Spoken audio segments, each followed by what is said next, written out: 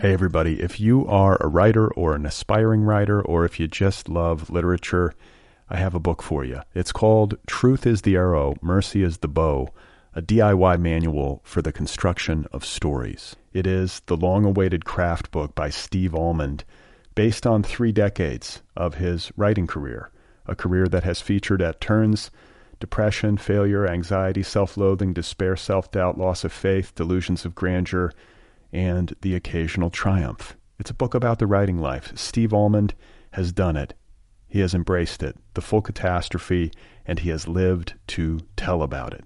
The Boston Globe says, quote, "This isn't just a book about writing, it's a book about honesty." And Richard Russo calls it, quote, "one of the best books on writing I've ever read. It's also the funniest by a country mile." Once again, it's called Truth is the Arrow, Mercy is the Bow, a DIY manual for the construction of stories by Steve Almond, available from Zando. Go get your copy right now, wherever you buy books. Hey folks, the Other People podcast is offered freely. All episodes of this program are available free of charge. Your support makes a difference. If you want to show some love to the Other People podcast, you can do so at patreon.com/otherpplpod. That's patreon.com/otherpplpod. Thanks. You are not alone. You have found other people. You and I have a friend in common. Every stupid thing that a writer could do, I've done. I think it's really beautiful. Geez, Steve, what a struggle, you know? It was incredible. You know, it was like your head exploded seeing what was really there. And now here's your host, Brad Listy. Just one person and just one ride. Hey everybody, how's it going? Welcome to the Other People podcast. I'm Brad Listy. I am reporting to you from Los Angeles, California. I'm just back in Los Angeles after being on vacation last week. I was in Upper Michigan for a week with my entire family. We were all under one roof. There was 15 of us. There were, 8 kids? I think that's correct. 8 kids, 7 or 8 adults. It was chaotic. It was like running a daycare center for a week, but we were in nature. I don't know. It was exhausting. It was fun. The kids had a good time. We did some boating. I was out on a kayak. I rented a mountain bike. I would get up really early. Like, this is how crazy I am. I would get up before dawn on vacation just so I could have some time to just not have to deal with chaos. Like, the house was quiet. I would sneak out. There was this bike path. I would go for a ride in the woods. I would take pictures of barns. I would put them up on Twitter. I don't know if you saw that. It made me realize I'm at the stage of life now where I take pictures of barns when I'm on vacation. That's what I do. So we made it back yesterday. A lot of flying. It could have been worse. Our flights were good. They were on time. No big delays or, nothing terrible. Good weather. There was a little bit of chop. Isn't that what they call it? There's some chop. Up at cruising altitude, we had to figure out what altitude to fly at so that we could get a smooth ride, but it was fine. And I just feel like really extra tired after vacation, which is, I think, a normal set of circumstances when you're traveling with young children. But they had a good time. That's the most important thing. It was fun to kayak. I think that was probably the highlight. I got to kayak on a river. I had my son, whose name is River, sitting in my lap. He really liked that. Got to put his hand in the water. There were some fish. There were some bullfrogs, that kind of thing. I saw 3 deer. Got to see some animals, some nature. Went out on a big lake in a boat. We were going to go fishing, but then my sister and her kid got seasick on a lake. It's my family's a lot of work. The only person in my family who's even remotely into nature is me. And that includes my parents, the kids. No one's really into it, except for me. I feel like an alien in my own family. And yet we're up in this place that is just nothing but natural splendor, all kinds of things to do outside. And it's not that people did participate. They got on the boat, they went in the kayaks, they tried, but it's not like an active situation. And then I feel like I'm pretty good at travel planning, which I've talked about before on this program. And so I think a lot of the decision-making processes... There's Twiggy. She has to, like, shake every time I'm on the microphone. Like, you know, how dogs, like, shake their ears, or what do they do? You know what I'm talking about. They shake. Not like shake hands, but like shake their bodies. Is there a word for that? Hey everybody, if you are a writer or an aspiring writer, or if you just love literature, I have a book for you. It's called Truth is the Arrow, Mercy is the Bow, a DIY manual for the construction of stories. It is the long-awaited craft book by Steve Almond, based on 3 decades of his writing career, a career that has featured at turns depression, failure, anxiety, self-loathing, despair, self-doubt, loss of faith, delusions of grandeur, and the occasional triumph. It's a book about the writing life. Steve Almond has done it. He has embraced it, the full catastrophe, and he has lived to tell about it. The Boston Globe says, quote, "This isn't just a book about writing, it's a book about honesty." And Richard Russo calls it, quote, "one of the best books on writing I've ever read. It's also the funniest by a country mile." Once again, it's called Truth is the Arrow, Mercy is the Bow, a DIY manual for the construction of stories by Steve Almond, available from Zando. Go get your copy right now, wherever you buy books. Anyway, I'm very tired. I'm very excited to have Poe Ballantine on the program today. He's got a new novel out from Hawthorne Books. Poe is a guy that I've been reading about online for more than a decade, it seems like. His name has been on my radar for a long time. I'm very excited that I had a chance to meet him. He came over here with his son and his mother. That was a first for the Other People podcast. His mother and his son, lovely people. We had some coffee, got to talk to them a bit. They got to meet my family. And then Poe and I came back into the garage. We sat down, and we had what I think is an excellent and unusually candid conversation that I'm very excited to share with you right now. So let's get to it. This is Poe Ballantine. His novel, which I forgot to name earlier, is called Whirl Away. It's out there now from Hawthorne Books. It's called Whirl Away. It's a novel. This is Poe Ballantine. Born in Denver in 1955, and my pop got a teaching offer in San Diego for $200 more a year, so we moved out to San Diego in 1958. They've been there ever since. I left Southern California long ago. I couldn't afford it, and I wanted to, see what the world looked like and, investigate this place called America. So you left, so childhood was Southern California. Right. Were you surfing? Like, was it that kind of... I was a beach nut. I surfed, mostly body surfed, but I lived on the beach and spent my summers immersed. And was it better back then?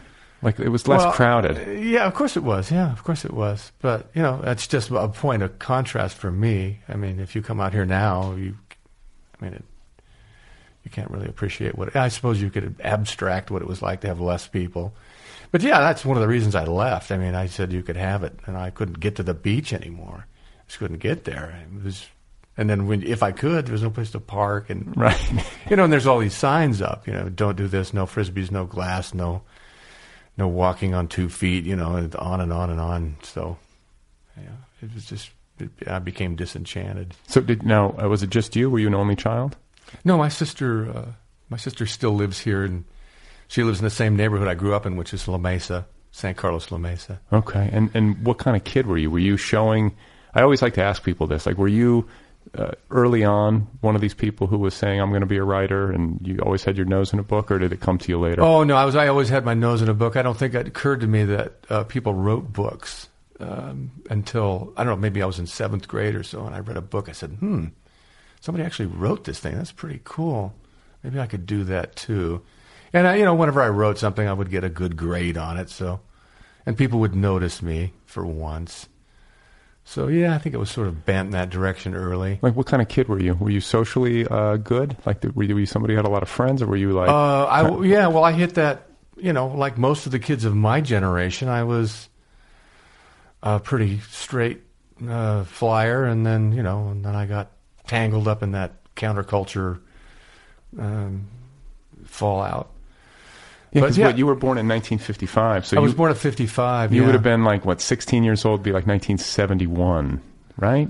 Yeah, that's exactly right. So yeah. just like post-60s. Well, I didn't catch the hippie stuff. I just caught all the, the unglamorous part, The Hangover. Yeah.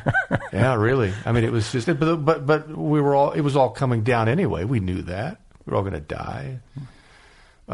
So we just had a big party, And then all of a sudden, we didn't die, and then you have to kind of pick everything up. And what do you mean we were all going to die? Like nuclear? Like that? That and the environmental stuff, the social. I mean, the just absolute enemy in the streets. All the great leaders being dropped, and it just wasn't going to last. I mean, it would have retranslated to some way, but the America that I knew was done for. Isn't it fun? I mean, it's interesting to hear you say that, because I feel like the chaos that we're living in now politically, in a lot of ways, in a lot of important ways, is without precedent in this country. But it's not like this is the first time America's gone through upheaval. Right. And think with the Civil War. I mean, this country's gone through a lot of catastrophes and has weathered them. But I don't know.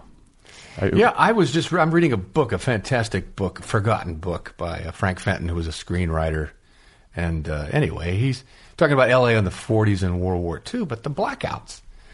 The blackouts here, I presume they were the same thing that Britain had, but Britain was actually being attacked, from the air. And we weren't. We had been attacked, but they had blackouts. So. What is it, like the electricity went out? Yeah, everybody had to, go indoors. The sirens would sound. This is absolutely forgotten. Yeah. I never even heard of it. It's not that long ago. Well, it was the first time I'd been acquainted with it. What was the cause? I presume that they thought that attacks were imminent, because they'd been attacked once. Why wouldn't they be attacked again? Right. I don't know. Especially during wartime, you go into these fear modes where anything is possible, and any story that's told about some sort of malevolent force is not only understood but interpreted in its most acute fashion. So everybody's on the, when after 9/11, I mean, for years people were walking on eggshells. I remember that too. I remember what's going to happen next. I was taking the bus around, and I was getting inspected, and they were looking. They would pull my luggage, and nobody cares about bus travelers, but they were alert to every possibility. Then we were just frightened to death. Yeah. Of the enemy, which had been, which is always aggrandized to the advantage of those who want to control us. Yeah, fear is a good control agent. Yes, fear and division, self-interest. Well, I'll tell you, when you talk about blackouts, I keep thinking about that, because there's all these stories coming out about like the Russians and like other nefarious forces hacking our power grid. Right. And I think about Los Angeles and what would happen if suddenly they shut the power off in a city this size for an extended period of time. And at first you're like, oh, it's just the power. It'll come back on. Right. But it's like, what if it didn't for 2 weeks? Right. And they're strategic. There's just a few strategic grids. That's all they'd need to do to disable. Well, same thing with the water supply. I mean, it'd be very easy if somebody was that nefarious to disable a vast population of people, and it's happened before. We're more inclined toward order than we like to believe. We're just fear, but we really are motivated by fear more than anything else. It's amazing how fast this conversation shifted from your like dreamy Southern California childhood to there's going to be blackouts. We need to get a go bag. Yeah, we're worried about the world, and it doesn't look like it's going to hold together. The longer you've lived. How old are you? I'm 42. 42. Okay. Well, I remember the 60s. I didn't understand it, but it really was, it was pure chaos, and it was a war that made no sense that I was going to have to be shipped off to. Right. And the kids were already coming back crazy without legs in boxes. And you had this guy, Nixon, who even people who don't understand history realize was a real evil personality. We got through him, and Johnson was also terrible. I don't want to recite, but it just, by comparison, this Trump decade, and I know it's annoying, and I know we're always on the brink of fascism, and we may already be married. I mean, the corporation has married the state, so technically this is a fascist society, but it's not brown shirts marching down the street. But anyway, I'm just not as worried about. I think the American myth can defeat most of the clowns that are given to us. But I think Trump is much more clownish than dangerous. Nixon was dangerous. Bush, especially the younger one, was. Yeah, I mean, he was pernicious. Well, I mean, if there's one thing, because I feel like Trump is dangerous in certain senses, but if there's one thing that heartens me is that he's also he can be pretty bumbling and stupid and open. He makes a lot of unforced errors. He's more like Gerald Ford, really. And Gerald Ford was evil, but he was, he got in his own way. I was thinking of him like falling down like the steps, and remember the Chevy Chase thing? Yeah, with the needle in his arm. Yeah. Sure, you remember that. I mean, I've watched the reels. Okay. So back to Southern California, growing up, being a bookish kid, and I think a fairly common story for writers is that you were getting recognized for being good at it from a young age, and probably had some encouragement from teachers. Right. What about your folks? Like, were your folks book people? Mm-hmm. Like, did you grow up in a house full of books? Or yeah. Yeah, my father was a big reader. He had a library that I was welcome to, and they steered me. I didn't realize it. For instance, I had to go to bed at 8:30 at night, and all the other kids got to stay up and watch Rat Patrol and stuff. And they would say, "Yeah, I stayed up till midnight." But I had to go to bed at 8:30. And but if I had a book in my hand and I was sitting in bed, they'd let me stay up to as long as I wanted.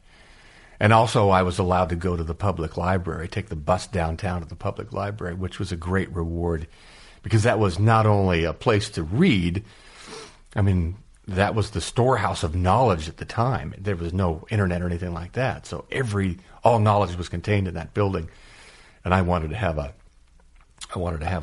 stab at it, but it was also adventure downtown, Sure. And downtown San Diego? Yeah, downtown San Diego with all the sailors and the porno palaces and the hookers. And was that what it was like? Was it more? Oh yeah, it was rougher back then? It was a very wild place. Yeah.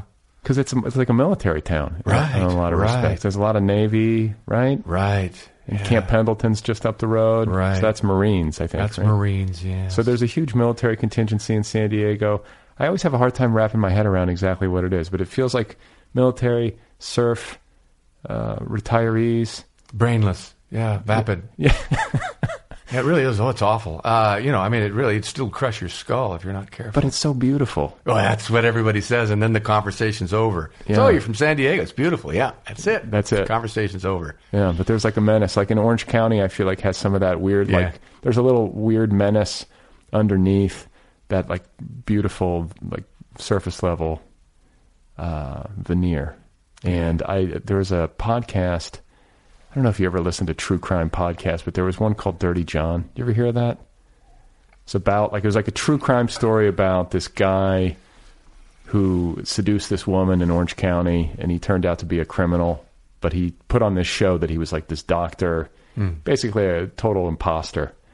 And he infiltrated himself into this woman's life. She had kids from previous marriages or whatever, and it was perfect to me because I was like, oh, okay, this is like the noir of this eternally sunny, smiley. It's like where Disneyland is. Sure. But it just was very satisfying to me as someone who knows that place a little bit, to see the noir aspect that you could always feel, but you never necessarily see made explicit. Yeah, it's very difficult to write about this part of the world. There's really not very many good, accurate portrayals of Southern California. Most of them are, they're tainted by celebrity or the romance or the legends that surround all the institutions that the beach and the movies and all the rest of that stuff, the orange groves. But Frank Fenton's book, A Place in the Sun, which has nothing to do with the movie, and Frank Fenton was the name of an actor, but this guy wrote a realistic portrayal of Southern California and the emptiness that lies, the dreams that come here fresh and just sort of rot. And every place is difficult, and all dreams die very easily. But you've got more of a concentration of that here. Well, and I think one of the best ways I've ever heard Los Angeles described is by starting out talking about how unknowable it is. Like that's the defining characteristic of this place. Right. I've lived here for almost 20 years, and I'm still like, where the hell am I? Right. It just feels like this. You can't wrap your head around it, Right. and in some ways, I kind of like that. Right. Because it's it's like eternally new and unknowable and mysterious, but it's also a little haunting. It's amorphous. I don't think I think you probably serve yourself well by not trying to describe it. I don't really think you can do it. But to represent it as some sort of knowable commodity, I think is misleading people, because you can come in here and land and win, just like you can go into Vegas and just drop a quarter in and have things suddenly go your way. But more often than not, you're going to get lost and you're going to get thrown aside and probably torn to bits here and there, more so than another place. Yeah, it's tough. These big cultural capitals, New York, Los Angeles, San Francisco. It's just more competitive, more people, right? More money at stake. Well, it's more ambition, I think, really, especially because the conversation always comes up. I lived in Los Angeles for a while, for a very, very brief period of time. Growing up in San Diego, I disliked Los Angeles because it was everything that we didn't want San Diego to become, which was smoggy and crowded and unfriendly, and it became that. But it's just interesting to think that these huge cosmopolitan areas can be so starkly different. And I think what separates them is ambition. People go to San Diego because it's beautiful. End of conversation. And so they just, even if this is a very well-educated, largely affluent group of people, but the brain just switches off as soon as you hit a certain section of town. I don't know what it is, because people aren't interested in becoming stars or stand-up comedians or actors, or as a general rule. Whereas when you come into LA, you're ready to play. So you've got that energy, and but it also increases all the other parts that make coexistence difficult. Right. So you're a teenager in San Diego. You're experiencing the kind of post-'60s hangover. Does that mean were you partying a lot? You got into all that? Oh, yeah. Excessive? Yeah. Problematic? Did you have to you had to cut yourself off? Yeah, I got stuck in the methamphetamine thing, and I was freebasing too. And I really tumbled for a long time, but the whole time I was sort of holding out because I knew I was going to be a great writer, and I was taking notes and stuff like that. It was all futile. But I had that thing to hold on to where there was a lot of kids around me who didn't, who just got pulled completely under. They had nothing to tether them. Right. Wow. And real no social focus either. I mean, there's a period in America where you just did something, whether it was the farm or your dad's job at the factory or whatever it was, you were attached to something. But then we just became dispersed, and our areas of interest. So anyway, with me, I had that thing to hold. I was about 27 or 28, I think, and I came crawling home from another defeat, all messed up on drugs with the crack pipe in my, my luggage, and I just realized that it was now or never. It was too late, really. It was too late to start, but I couldn't go back in time, so you had to start where you are. I started, and that was really to my benefit, because the whole time I was reading, the whole time I was meeting people, the whole time I was traveling, the whole time I was fairly positive about my existence, or optimistic about, I don't know, some weird way, maybe genetic or something like that. But I came from a good, supportive family. That certainly helped. That helps a lot. It really does. If you don't have that, you're starting behind the 8 ball. But when it comes to literature and excess, and I'm sure you probably were reading writers who had traveled that road as well. I think people who wind up in circumstances of excess a lot of times gravitate towards that kind of art. We can sometimes lionize these people in our minds, like the heroes of excess or whatever. But the question I have is, having a literary bent and having literary ambitions from a young age, recognizing that this was the thing that you wanted to pursue, was there an element of your drug abuse that you were thinking to yourself, well, this is material?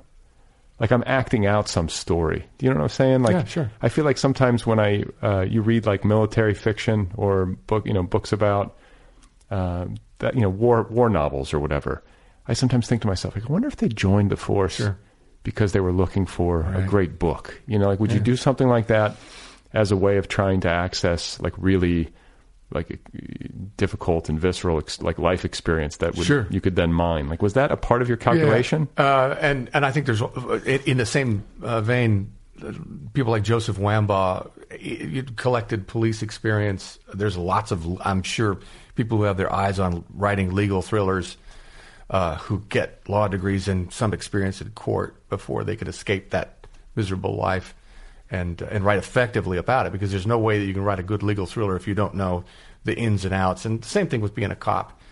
For me, I always had this sort of...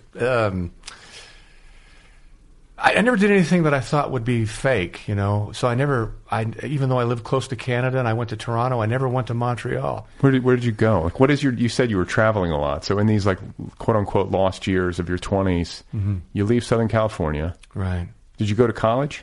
Oh yeah, many times.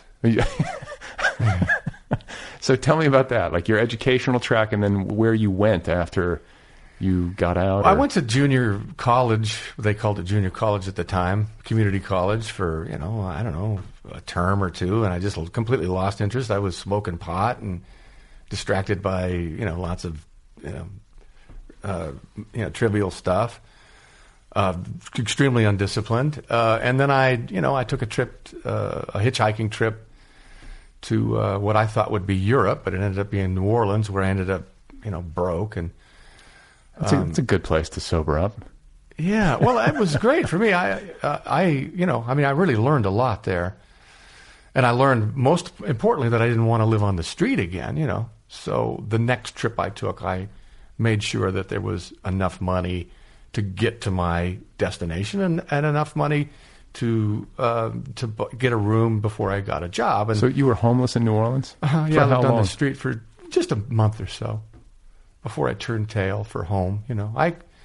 I would get whipped and I'd come back home and I'd stay for a while to recover. And then after a while, especially in my late 20s and then on into my 40s, I became almost like a career drifter. I got good at it. I saw very late that this was actually the interesting stuff in my life. It looked like failure to me. Why would I want to divulge or describe this as something? Because I was going to write something that was important. But then I realized that my failure was, or at least my attempts, not necessarily my failure, but my striving for, some kind of integrity, a good place to live, sanity, all these things in the face of poverty and things not working out at all as I'd hoped, really struck a resonant chord with readers, which I didn't expect to happen. But now I understand it. So there was a period in which I became sort of but I never, as far as your question about gathering experience just to write about it, I never did that. I'm not interested in, I could see somebody, okay, here's my next book, what's it going to be about? Well, I just won't use the word surprise. And then the whole book will be about that. And I'll go, oh, well, that's really kind of not very interesting. And so I just thought, well, I'll do exactly what I want to do. I'll do my best. I'll go to the place I want to go. And then if there's a story there, if there's a person I meet or if there's a situation that happens, or if I fall off a bridge, or if I get my leg stuck behind my head, or whatever it is, then that'll be, an organic part of the story that I want to tell. Have you ever fallen off of a bridge? Not to my recollection. I like that you actually had to think about that one. Well, I've been in so many. I fell into a grave. One time, and I did fall. I was in the Virgin Islands, and we were extremely drunk, and I was saying some heinous things to some tourists. And do you remember what you were saying? Oh, it was awful. Okay, it was really awful. Like get out, basically. No. They were attractive women, and I was just being really insensitive. Okay. In the time that it was allowed, I don't ever do anything like that anymore. But I'm married and old, so.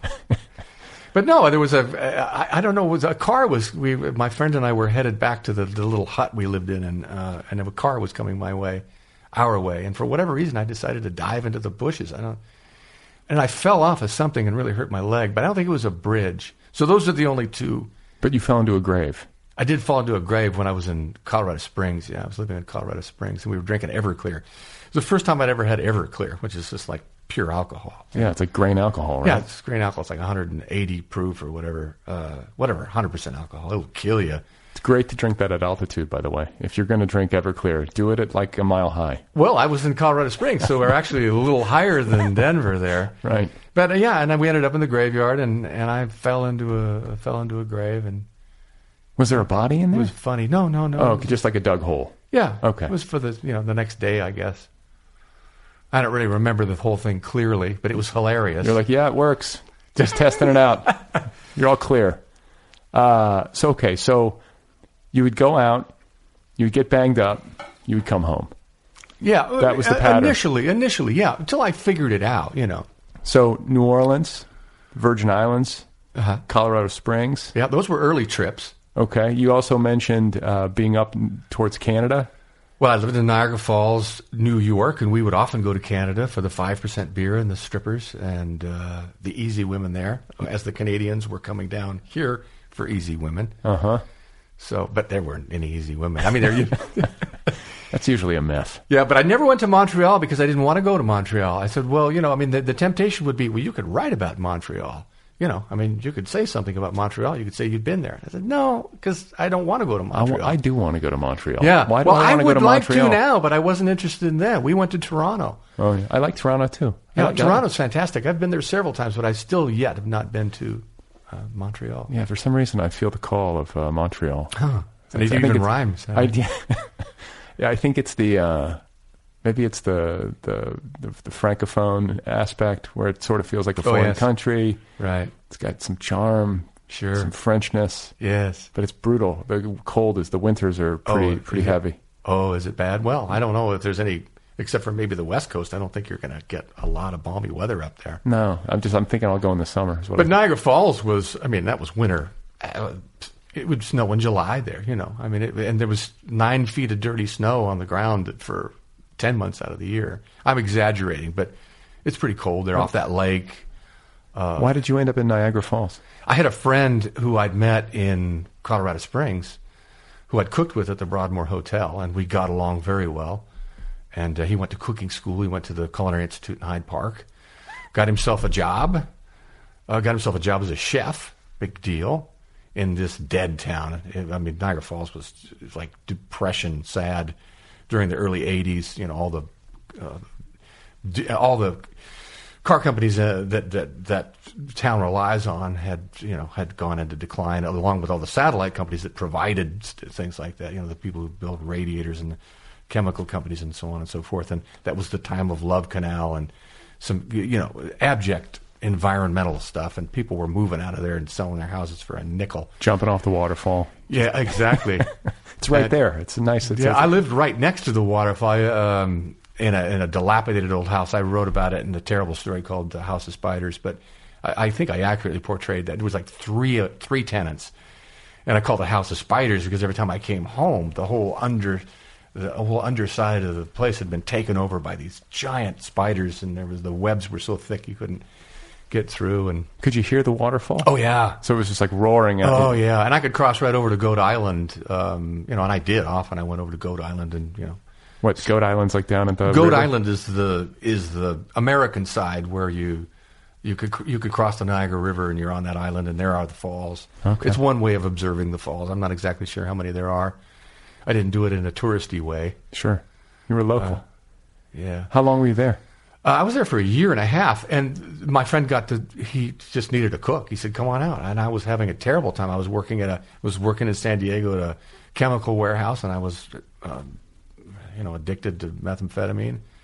That's a rough one. I was getting close. I was getting really close, and I was having an affair with it was just awful. Yeah. But it was Escape, and they didn't have any methamphetamine there. Because I was out, you could outstrip it in the early 80s. It was only in pockets. Now it's, taking over whole. It's everywhere you go. It destroyed my neighborhood, and it's destroying whole states now. Indiana's like, I think that's where I grew up. Really? And I'll tell you, I read a book. Did you ever read a book called Methland? No, but I've heard about it. Yeah, it's like a nonfiction book, and I was just fascinated by the epidemic and read it. I like books like that, and I just wanted to try to understand it better. And the book sort of ties the rise of the meth epidemic to the deterioration of the middle class and working class of the United States. Yeah. Where you had people who were working factory jobs getting paid X per hour. Right. And then suddenly those jobs get shipped overseas, or they're in shorter supply, so they can pay people less. Right. And in order to make ends meet, you got to take on a second job. Right. So then you're working like 18-hour days. Right. You're fucking tired. Right. Somebody gives you meth. You can work all day. Well, and you have purpose. You suddenly have this sort of, I don't know, have you ever tried that? No, I've never gotten into it. Yeah, don't do that. I don't know why people do it. It's also, I wrote an essay called Methamphetamine for Dummies, which was my angle on the whole epidemic is a good word you use, because it strikes me more of functioning as a disease than it does as an actual drug, because so many people, they don't even seem to volunteer for it. They just seem to catch it. You know, it just makes no sense. You can see what's happened to these people, and yet you participate in that. Right. And you get pulled right down into it. But back in your day, like when you were doing it, like there wasn't maybe as much public, I guess you could see it in your real life, but there wasn't as much publicity. No, I didn't understand what the end looked like. Yeah. I started to see the people around me, their teeth were falling out, their patches of hair, they were losing patches of hair. They had lost their sensibility. They had lost their whole ground, really. But it took a while to understand that thing, because I had not seen the full cycle, and now I understand it fairly well. But anyway, so I escaped to Niagara Falls, where there was no methamphetamine, but all of a sudden the people were freebasing, and I worked at a bar. I was a bartender where one of the guys dealt, and they always had the party going, and so I got sucked down into that. I wrote about that too. Yeah. And then, so you leave Niagara Falls? Yeah, I was there for a year and a half, and I think I went to the Virgin Islands after that, because I knew that... You're like, I want to warm up. I'm freezing my ass off. All the things were there. It was paradise, and I wanted to get away from the confines of civilization, which was nothing but, for me, it was nothing but misery and... the thing had been corrupted, and so I wanted to just return to the forest and live a simple life in a hut and have a little hammock and fish. Right. And of course I got my ass kicked again, because I ran into all these other things that I hadn't anticipated. Everybody has their paradise lesson. Yeah. Paradise is not the weather. Right. Right. Well, no, and it's also like trying to escape oneself by changing geography. Yeah. Doesn't work. No. It's still you. Yeah, and actually you compound the problem usually by moving, because then you have to start all over. Yeah. And then you have to find out who the bad people are and the good people are, and you have to get another job, and then you have to work your way up before you'd made, I don't know, yeah. So, but at least you got to spend some time in the Virgin Islands. You get some cool experiences. Yeah, and I understand what, I've had my lessons. I've gotten, these all were essential. This is not something that should have been avoided because I read a book or some wise man came along and said, you must not do this. I've learned a lot about life and, hard school type stuff. But we all do. Like, it's funny that you say that, because you think back on your life and you think about the mistakes you've made, you think about the tough times you've gone through. And I say this about everybody, just human beings.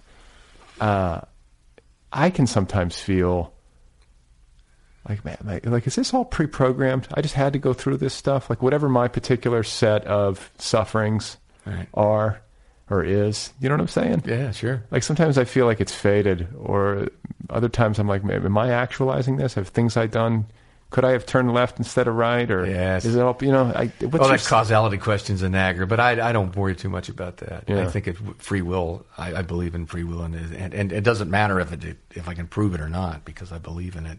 But I don't know what the point would be if there wasn't free will.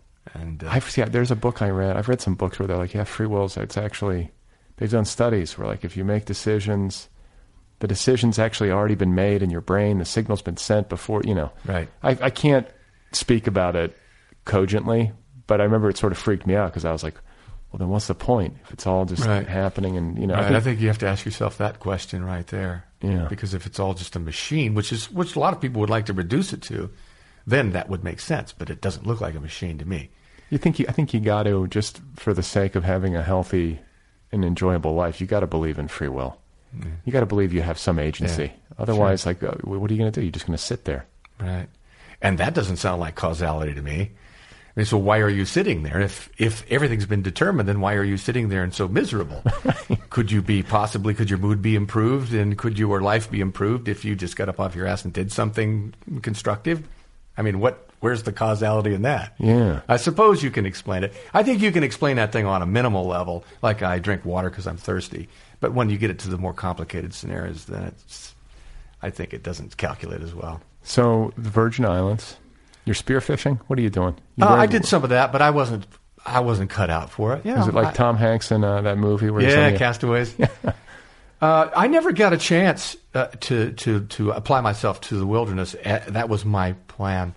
I never got a chance to do that because I was living with a couple of derelicts.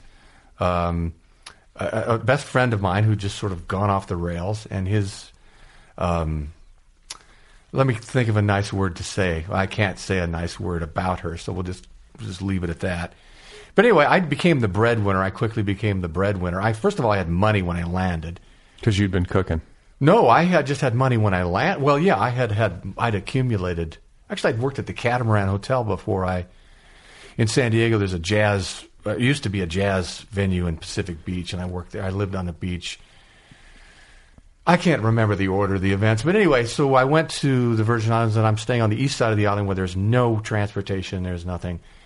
And I had to get a job. So I got a job at the Rockefeller Resort. It was the Rockefeller Resort at the time, cooking breakfast. And so I was the breadwinner. And it took me 2 hours to get to work and 2 hours to get home. And the car broke down, and I had to walk 11 miles through the jungle. And I never had time to apply myself to the wilderness. I spent the whole time... It was the same life I had left, except the labor and the commute. Well, yeah, and the torment, the racism, the insects, You're really selling me on the Virgin Islands. Yeah, I'm about ready to take my family. St. John is where I was, and that's the place to go because it's 2/3 National Geographic. It's park, so it's the least populated. St. Thomas is the place where everybody goes, but. It's I've seen pictures of St. John. Yes. I looked at it. Yeah, St. John's nice. St. Croix's flat. It's an atoll, and St. John is a volcano. It's a big difference between the flat island and the mountain island. Flat islands are dull. They're nice places to land planes, but that's about the end of it. Yeah. And I think they get wiped. Well, they all get wiped out when the hurricanes come. But I recommend St. John if you have any money. If you don't, and this was back in. I've got things all crossed up. I went to, I'm close. There were just so many places I can't sort it all out. Yeah. But anyway, I spent my whole time there, just working to and from work. Yeah, and the job was horrible and it didn't pay very well, and the people, almost 90% of the people were natives, and that was the only work there was. They were very good at what they did. This was their only way up to advance because there's no longer sugar plantations, so they either drive a cab or they get really good at the hotel, whether it's cooking or whatever. So I wasn't going to advance, and they resented me. I got along all right, but there was that racial tension that was never going to be resolved, and I was not interested in resolving it. I didn't want to be a cool white guy. I didn't. That's not why I came. I wanted to blend into the jungle and become one with nature and all the rest of that nonsense. So but that would, even if I'd had the opportunity, I wouldn't have been able to do it. I'm nearsighted, I'm asthmatic, I'm abstract, I would have been a lousy fisherman. I could have done it, but God, it would have just been. Tarzan had asthma, incidentally. That's funny. So after the Virgin Islands, where'd you go? I want to follow this train. I'm fascinated by this. Gosh. Like you've been to so many places you honestly can't remember, like all the different things you did. You bounced around a ton. Oh yeah, I mean I would stay for a week, 3 months. I stayed in Vermont for a year and a half. I stayed in, as I said, Niagara Falls for a year and a half. I lived in Vegas for 6 months. I lived in L.A. for 6 months. I went to school twice at Humboldt State. So I liked Eureka, which is the town south. And because it was a dead town at the time, nobody wanted to live there. The fishing and the forestry had all the market had dropped out of those things, so they were just these huge Victorian houses with, heroin addicts in them and people on welfare. Everybody else had left because there was no jobs there. But you had the pulp mill, which sent up this efflux, this yellow, pungent efflux that just sort of soaked the town in this decrepit fog the whole time. But it was a great place to write because you could get a cheap room. And so I lived there for about a year and a half. And were you working on your writing all this time? Yeah. Oh, after I put down the drugs and I put down the booze, I became full-time, dead obsessed with producing good work. And it's like a replacement behavior almost. Like I find that people who put down alcohol or drugs can bring a similar level of obsession and dedication to the work, right? Yeah, I think you so. Pour all that energy that you were previously devoting to meth to writing? Yeah. Well, it's all about escape and fantasy, right? Because the world doesn't work for me. Fitting myself into the real world doesn't work. So I build these fantasies, and I always have since the time I was a child, because I was bullied and because I was sickly and all the other, You were sickly as a kid? Yeah, oh yeah. What did you have? Just basically breathing problems. Oh, the asthma. Yeah. You couldn't so sports and all that kind of stuff. Right, and I was no good at it anyway. I mean, I was okay at basketball because I had my parents put up a hoop so I could hit shots and but I would never been able to I tried to make the high school team, but I wasn't close. I wasn't aggressive enough. I wasn't big enough. Yeah, I couldn't make my team either. Yeah. I wanted to be an athlete, but I didn't work out past a certain age. Yeah, I thought basketball might work out for me because it's, for people who aren't super athletes, there's always a niche, I guess there are you probably not in soccer. Maybe you could be the goalie. I was always the goalie. You're tall. Yeah. What are you? Well, 6'2". Not that tall. Not tall enough to be. Poe is 7 feet tall, ladies and gentlemen. He's being modest. So when let's get to where you decide to put down drugs, because that's a big moment. That's a pivotal moment in your life. Right. You hit bottom. You get to some point where it just becomes intolerable. You finally make that choice. Yeah, you just admit it to yourself that you're not going to go anywhere and you're going to be like all these other people. If you don't stop now, this is the point of no return. And that's what you did. Yeah. And did you quit cold turkey? Did you go through a Oh, program, or did you just say, I'm done? I was never really, I come from a long line of genetic alcoholics, even chemical alcoholics. What's Ballantine? Are you Irish, or what is it? No, that's a pseudonym. Oh, it is? I'm a Hughes, which is Irish. Okay. So you're Irish alcoholics. Yeah, Irish alcoholics, from a long line of them. My father was notoriously alcoholic, and he finally got his act together in his late 50s, finally. But he was dead set on self-destruction with the cigarettes, too. So I had that, I had that script. And I drink now, but I got a hold of it. I mean, you just have to get a hold of it. But as I was saying, I was never, I don't think I was a classic alcoholic. I was just an escapist. And you get caught in these trajectories. You get caught with this tremendous momentum, because if you just stop what you're doing right now, then you're stuck in a really ugly place. So you either keep your foot on the gas with your pursuit of euphoria or whatever, and that lifestyle that you have with all your friends, when you get together and you stay up all night and you play cards and you conquer all the ideas of the universe, and of course you're deluded especially when you're using stimulants, whether you're smoking crack or you're snorting methamphetamine. That novel is right there. You can see it. You're going to write that son of a bitch tomorrow in about 6 hours. Or on like the back of a napkin. Yeah. You got it. I did that once. I came home and I raced. I wrote and I wrote and I wrote. God, it was magnificent. I looked at it the next day. It's frightening. It was dog shit. Yeah. See, this is interesting because I think sometimes you can have good creative. I know I've read about people who have like really productive creative periods or episodes using cannabis. Not some. I mean, I guess like there are writers who are able to loosen up with alcohol, though I don't think there are that many who can write drunk. It's hard to write drunk. No. But maybe like a couple glasses of wine or a whiskey or something like loosens you up a little bit. I sort of get that. But otherwise, like I don't know if drugs and creativity, I mean there's clearly some relationship, but the actual work itself, I think it's like coffee and tea.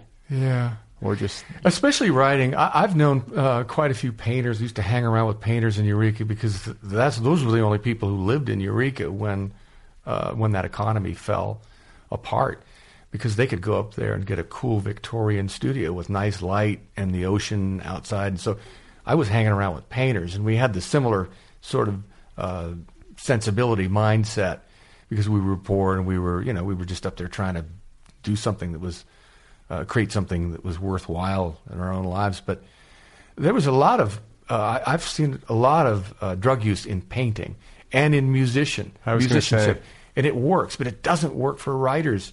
There are some exceptions, but that's because you're using language, which is it's a shared medium, And when I say the word, eleomissionary or whatever, you have to. Well, that was a dumb example. I don't even know what that word is. I think I just made it up. But I was trying to say if I say the word green apple split, I'm obliged to the image that I make. I'm not being an artist. If I'm thinking of green apple split as a musician, the interpretations are the possibilities are endless, as with painting too. Right. And you can even borrow somebody else's green apple split if you're doing a painting. You can go back to Cézanne's still life, that famous one, and then utilize that. But as a writer, I can't do that. I have to be clear. And the person that I'm talking to has to understand exactly what I'm saying, unless I'm snowing them with some bullshit notion of experimental writing or hip beat writing or whatever, which I'm not on board for. Except for the novel that I just wrote, which was Unreliable Narrator. I've always been spent the utmost energy and attention trying to be as clear as possible and as reliable as possible. That's my obligation as a truth seeker, somebody who wants to understand. Somebody who wants to get to the bottom of some whys and stuff like that. So you're in your, early 30s, late 20s? You make this shift in your life. You really start to focus on writing. When do you become Poe Ballantine, and why? Where does that come from? I think I'm 37, and I'm not going anywhere because I'm not writing about what's important. I'm just making up stories about people I don't know.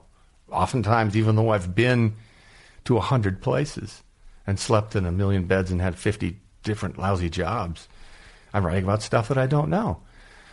So I'm trying to change my luck, because Ed Hughes just sounds like the guy you'd borrow a lawnmower from and not return it. And so I saw all these people in New Yorker, with these lavish names. Yeah, I worry about my name all the time. Brad Lesty. It's not bad. It's because Brad it's though. Brad's problematic. Brad. Yeah, you might want to work on that. I got to add a D or something, or an umlaut. Brad.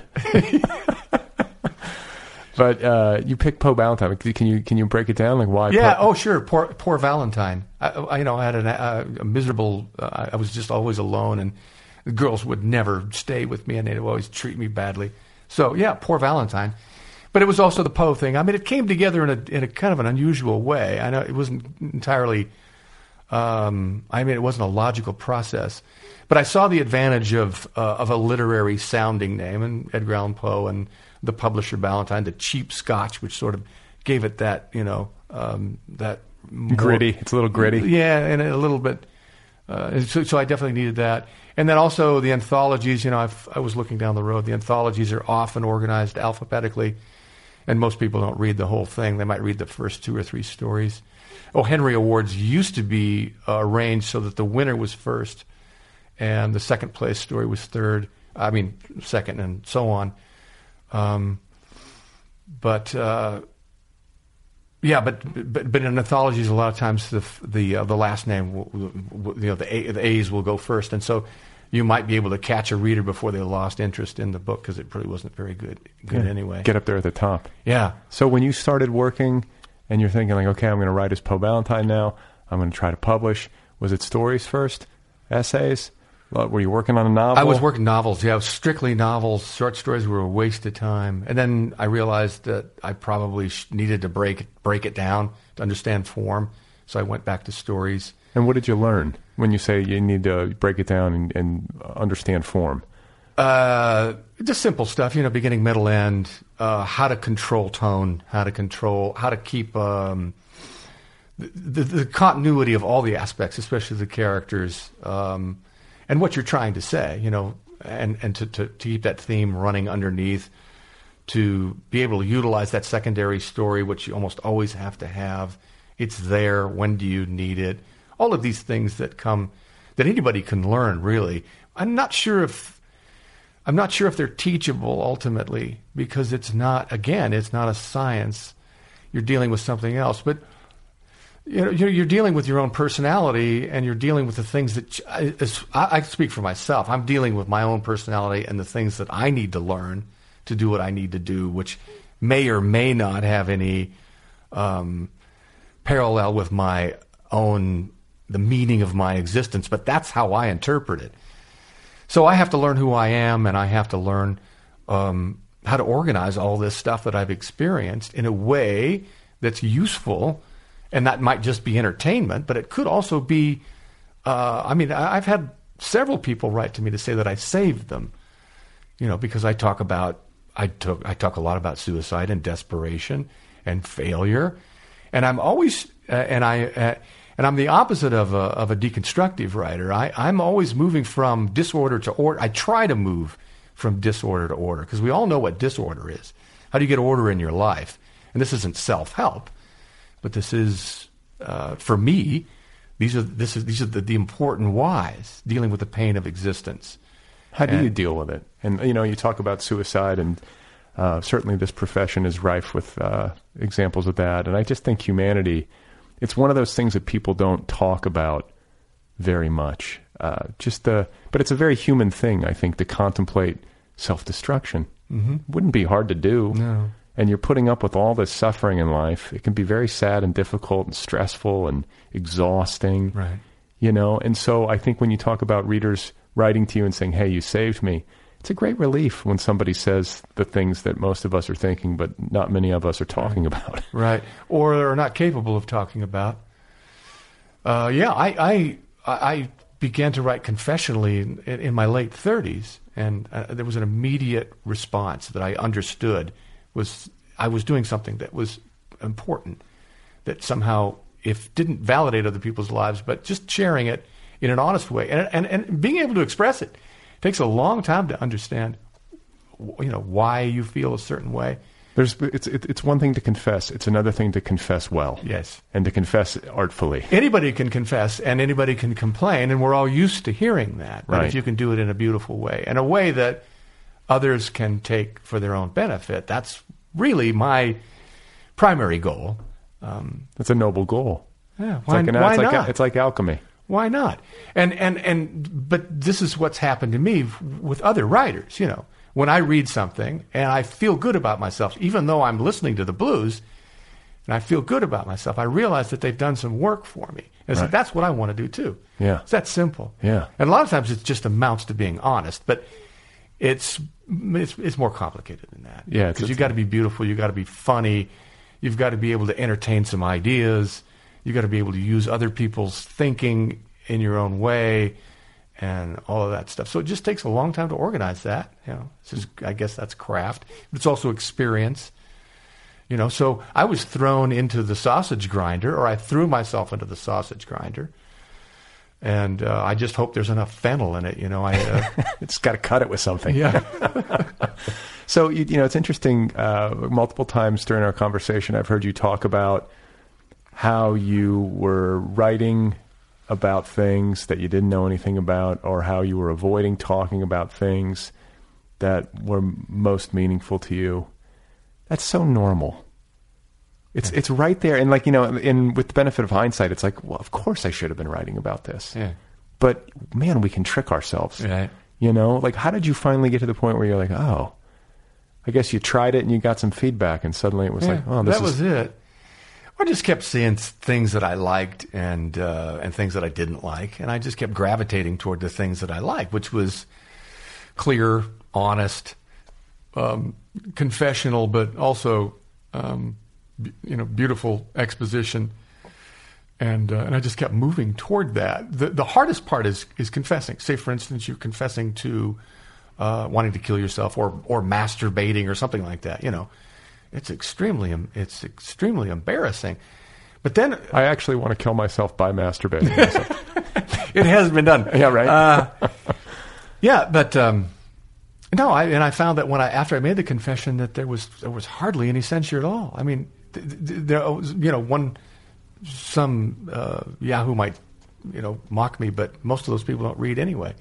So the people who were reading and who understood what I was trying to do, they gravitated to it. There was gratitude for, and not just, and again, it's that delicate line between confession, just saying something for shock value, and saying something because it has contextual meaning to existence. And do you, like when you say that you made this shift into writing more confessionally and openly and clearly and honestly, does that mean you were making a shift from fiction to non? Well, that came accidentally, and actually it turns out that I'm better at non than I am at fiction, although I continue to write fiction. The greatest books, in my opinion, are fiction. The books that get the closest to the truth are fiction. The books that do the most work for the soul are fiction. Did you have some favorites? I was just talking about The Christ Business, which is what Nathaniel West talks about, and he wrote one of the great L.A. novels, Day of the Locust. Yeah, well, yes, and Miss Lonely Hearts is, in my opinion, is a better novel. It is the best example of the form that I can think of. But he's trying to answer the basic question of human suffering, the most pronounced and abject kind of suffering, because he's been handed this job as an agony columnist, and he thinks these letters are a joke. That he thinks they're funny. The woman without the nose who wants some advice from me. This is hilarious. Then he meets these people, the cripples. Yeah. And then he realizes that he's obliged to. So he has to deal with the Christ business. He doesn't want to deal with the Christ business. He doesn't believe it, but he doesn't have any other answers for them. And of course, it's a very dark novel. And in the end, he becomes, if you like, I don't know, Nathaniel died very young. He died like a day either before or after. I want to say after F. Scott Fitzgerald. Oh, really? He was down, I want to say El Centro. He was in Southern California. Coming back from his wedding. Yeah, in a car. Terrible driver. Well, he was coming back from his wedding, but he was also, I think, heading back to L.A. to attend F. Scott Fitzgerald's funeral. Oh, my goodness. Yeah, that's right. Crashed his car. I remember, yeah. He was a terrible driver. He was a wonderful novelist. But anyway, so anything, but when you read that book, you go, wow, this is horrible. This is the most depressing thing I've ever. But he's actually going to the very heart of what I think most of us don't want to admit, which is the pain of existence. And it doesn't matter if your dad left you or, if you're starving to death in the mud or whatever. Well, that's a different kind of existence of pain. But for most of us who live in modern Western society, and we're dealing with depression and with guilt and with emptiness. And some of us have legitimate problems, and some of us are just nagged by the fact that that it's not adding up to anything. All of this furious effort to acquire is just not adding up to anything. It's not adding up to happiness or contentment or any of that. Right. So so a book like my mother's reading Brothers Karamazov, it's about 7,000 pages long. Yeah. But it's a magnificent novel, and he's going after the same thing. I mean, here's a guy who was, arrested and put in front of a false. He was in a labor camp, and they were going to execute him, and then they decided to let him go. It's just a joke, and so he had a miserable life. It's a hilarious joke, by the way. Yeah, the old labor camp joke. Yeah, it's like having no nose. It's just really hilarious. But anyway, so he spent the rest of his, he wanted to finish that novel because he thought it had answers for humanity. And you're going back to the Christ business. And I didn't come here to proselytize, but try to address that basic problem. Now, I don't do this because I write I know my audience, and they're largely secular. But they also accept notions of the divine and of. And where are you spiritually? Like, do you have are you church going? No, I'm not. I don't have any denomination, but I'm quite.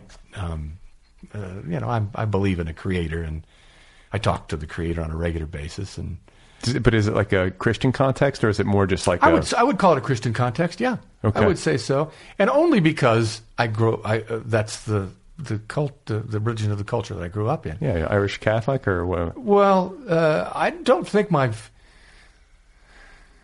I just come from a long, on my father's side, the Irish side, just a long history of tepid Protestants. Okay. And have you ever had like a mystical experience? Anyway? Oh, yes. You have? Oh, yeah. Like what? Like when I wanted to kill myself. It got the worst. I was in my late 30s. I had fallen apart. I had a nervous breakdown. Oh, good. Not good, but Well, no, I know. No, but actually it was good. It was transitional. That was transformational for me. I didn't realize it was a passage. I just thought I'd fallen apart. But how did it manifest? Like, do you just what is a nerve? I mean, people say I had a nervous breakdown, but what does that actually look like? For me, I had been pushing and pushing and pushing to write this novel that I knew was very good, and I had issued copies of it. I just quit school. But long story short, I saw that I was working on the novel. I had quit school. I was $5,000 in debt. I was going nowhere. I had not published anything. I'd published some poetry and stuff, but I just knew it wasn't going to work. I didn't know it.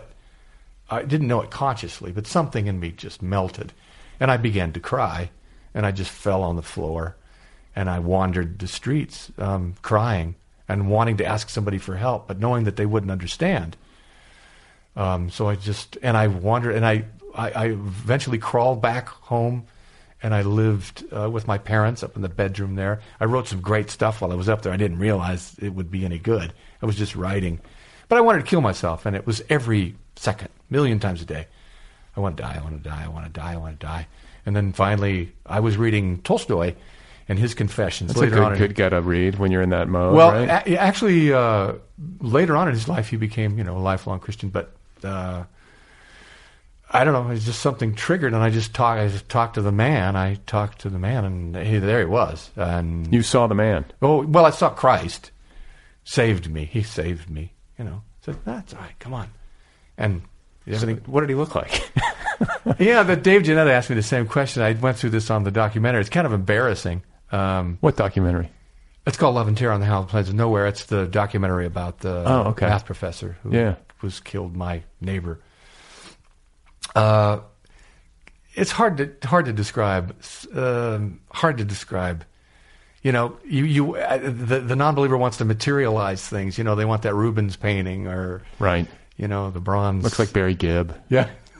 So handsome. So white. No, he was not anything like that. Anything like that. But I understood, and I think the physical description is just sort of a distraction. I know people want proof too. Well, but I just read the Michael Pollan book about psychedelics, which tend to occasion mystical experiences. Sure. Oh yeah. And they defy language. That's like a characteristic of a true mystical experience. Sure. It's hard to capture it. When you're in contact with it, it's out of time. It's out of our known realm of understanding. Did you black out or something? Was it like that? No. It was just like a visitation, and then all of a sudden, peace. And then I was really good for a year or so. And then I got to realize that was just sort of something to keep me going. So, but I licked my wounds for a long time, and then I went back out in the world. I did not want to. And I went to Kansas. I went to Hays, Kansas, and I lived in a residential motel. Got a job at a... Why Hays, Kansas? I just ended up there. I was trying to end up someplace else. I went to Texas. I was going to go live in East Texas. And I don't know why I wanted to live in East, because I hadn't been there before. Because I was going to Odessa, which was the armpit of Texas, and I knew was cheap because I'd seen a motel for $11 a night there. That's not bad. Right, yeah, that's my thing. If I can see a motel for $15 a night, $16 a night, I know that I can afford the rent there. And I knew that I could get a job, but it just didn't work out. And so I just kept drifting north, and I ran out of money, and I ended up in Hays, which was all right. I got a speeding ticket in Hays, Kansas. Did you really? Yeah, it's right on 80 there. Yeah, on my way to or 70, isn't it? Oh, is it? I think 70. Okay, yeah, probably. Because I was on my way to college. I was driving through Kansas from Indiana to Colorado. Right.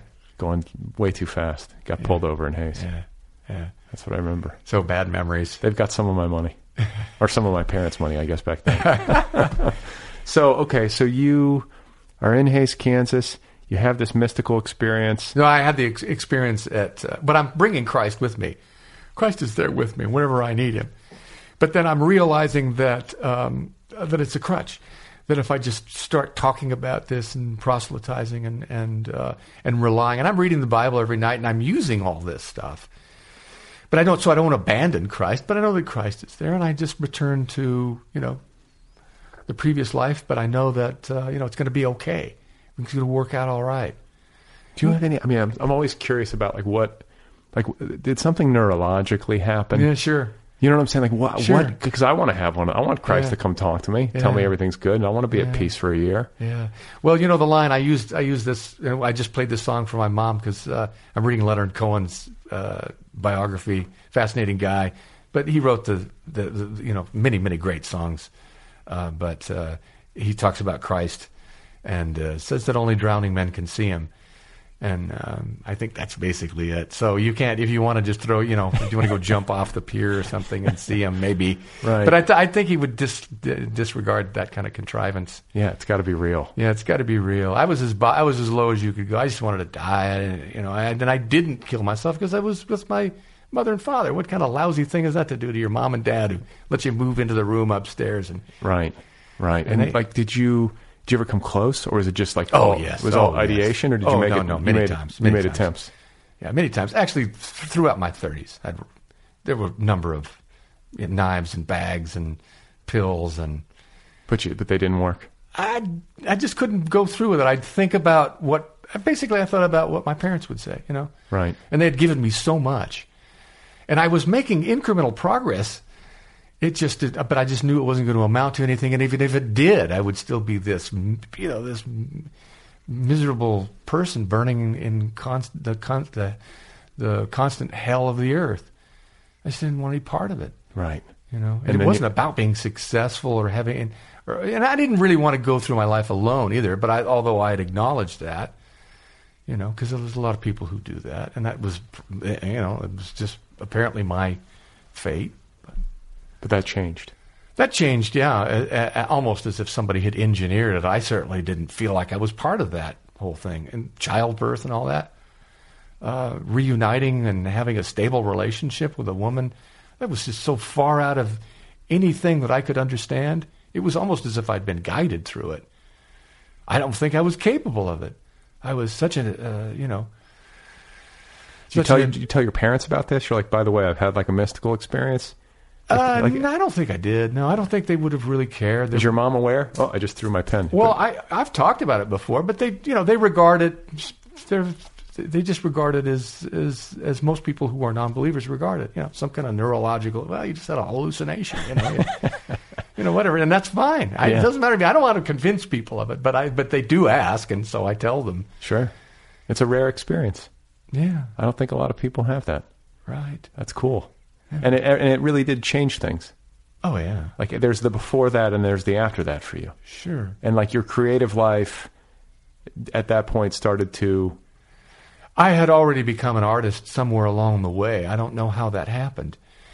But I was interested in being a full human being. I didn't just want to be I didn't want to be like somebody... So were you publishing prior to the Nervous Breakdown? I was publishing, yeah. I had just started to publish things. Oh, okay. But it wasn't, there was no future there.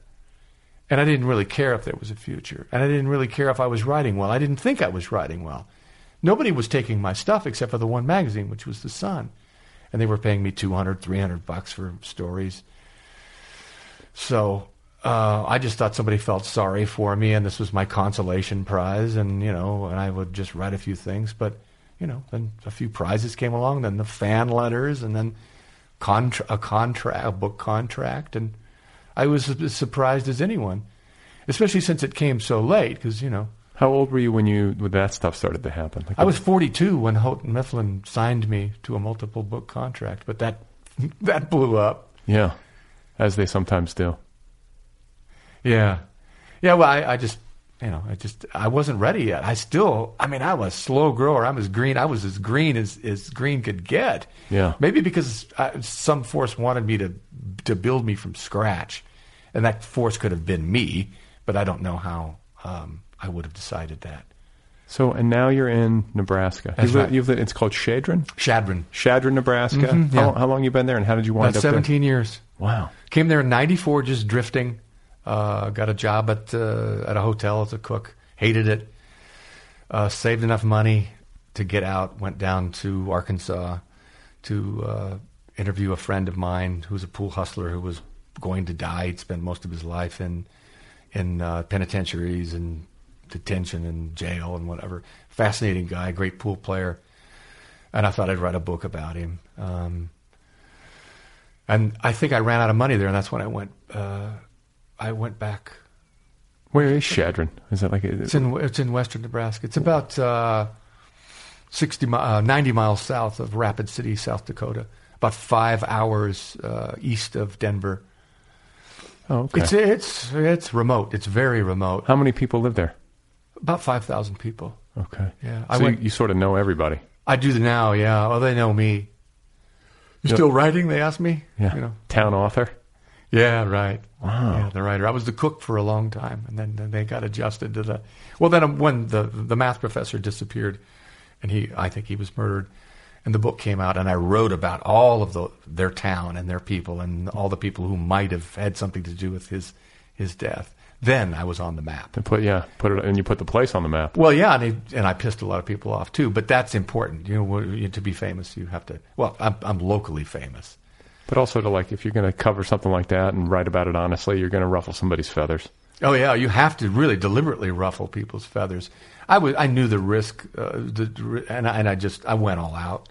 I didn't pull any punches. I was as fair. I was overly fair, and some of my character descriptions were over complimentary, but I also made sure to describe something negative about everybody, any major character. So I tried to be as accurate as possible. I didn't ask anybody for permission. I just wrote the thing the way I thought it should be written. The only thing I asked is if they wanted their name changed. You're going to be in a book. Do you want your name changed? Do you want your real name? And I don't think they took me seriously, but then they realized the impact of this thing because it's now, it's got a life of its own, and maybe we'll get some justice for Stephen. Well, I'll tell you what, this has been a fascinating conversation. I'm so pleased to get a chance to meet you in person, and I thank you for making time in your schedule to come over and talk to me. Yeah, well, this was fun. I'm glad you had me, and I hope that people don't get too bored with all my blather. I don't think that's going to happen. Okay, good. Okay, there he is, folks. That's Poe Ballantine. His new novel is called Whirlaway. It is available now from Hawthorne Books. That's Poe Ballantine. He's got a Facebook page. I don't think he's got a website. I'm looking online. Nor do I think he's on... I don't think he's on Twitter. I think it's Facebook or nothing. Or just go get his book. It's a novel. It's called Whirlaway. Get your copy. Very interesting life Poe Ballantine has led. That was interesting, right? Thanks to Kill Rock Stars and the band Stereo Total for the theme song music. Thanks to the band Cigarette Royalty for the interstitial music. If you would like to get the Other People app, you can do that. That's free. Go get the Other People app. If you would like to support this show, patreon.com/otherpplpod. If you would like to write to me, share your thoughts, you can do so by emailing me at letters@otherppl.com. letters@otherppl.com. So, I'm back. I need to get back in the rhythm. There's something weird about me that, when I go on a trip and then I come back, I feel like I've lost my rhythm. I want to get my rhythm back. I'm a creature of habit. I think I might be happiest when I'm just in a routine. What does that say about me? Was I always like this? I like doing work. I like to go for walks in nature. I really think I could live a very simple existence and be perfectly happy. Not that I live some hugely complicated existence, but I'm talking about a level of austerity that I think most people would turn away from. Or maybe I'm fooling myself. I have been known to do that before. Once or twice.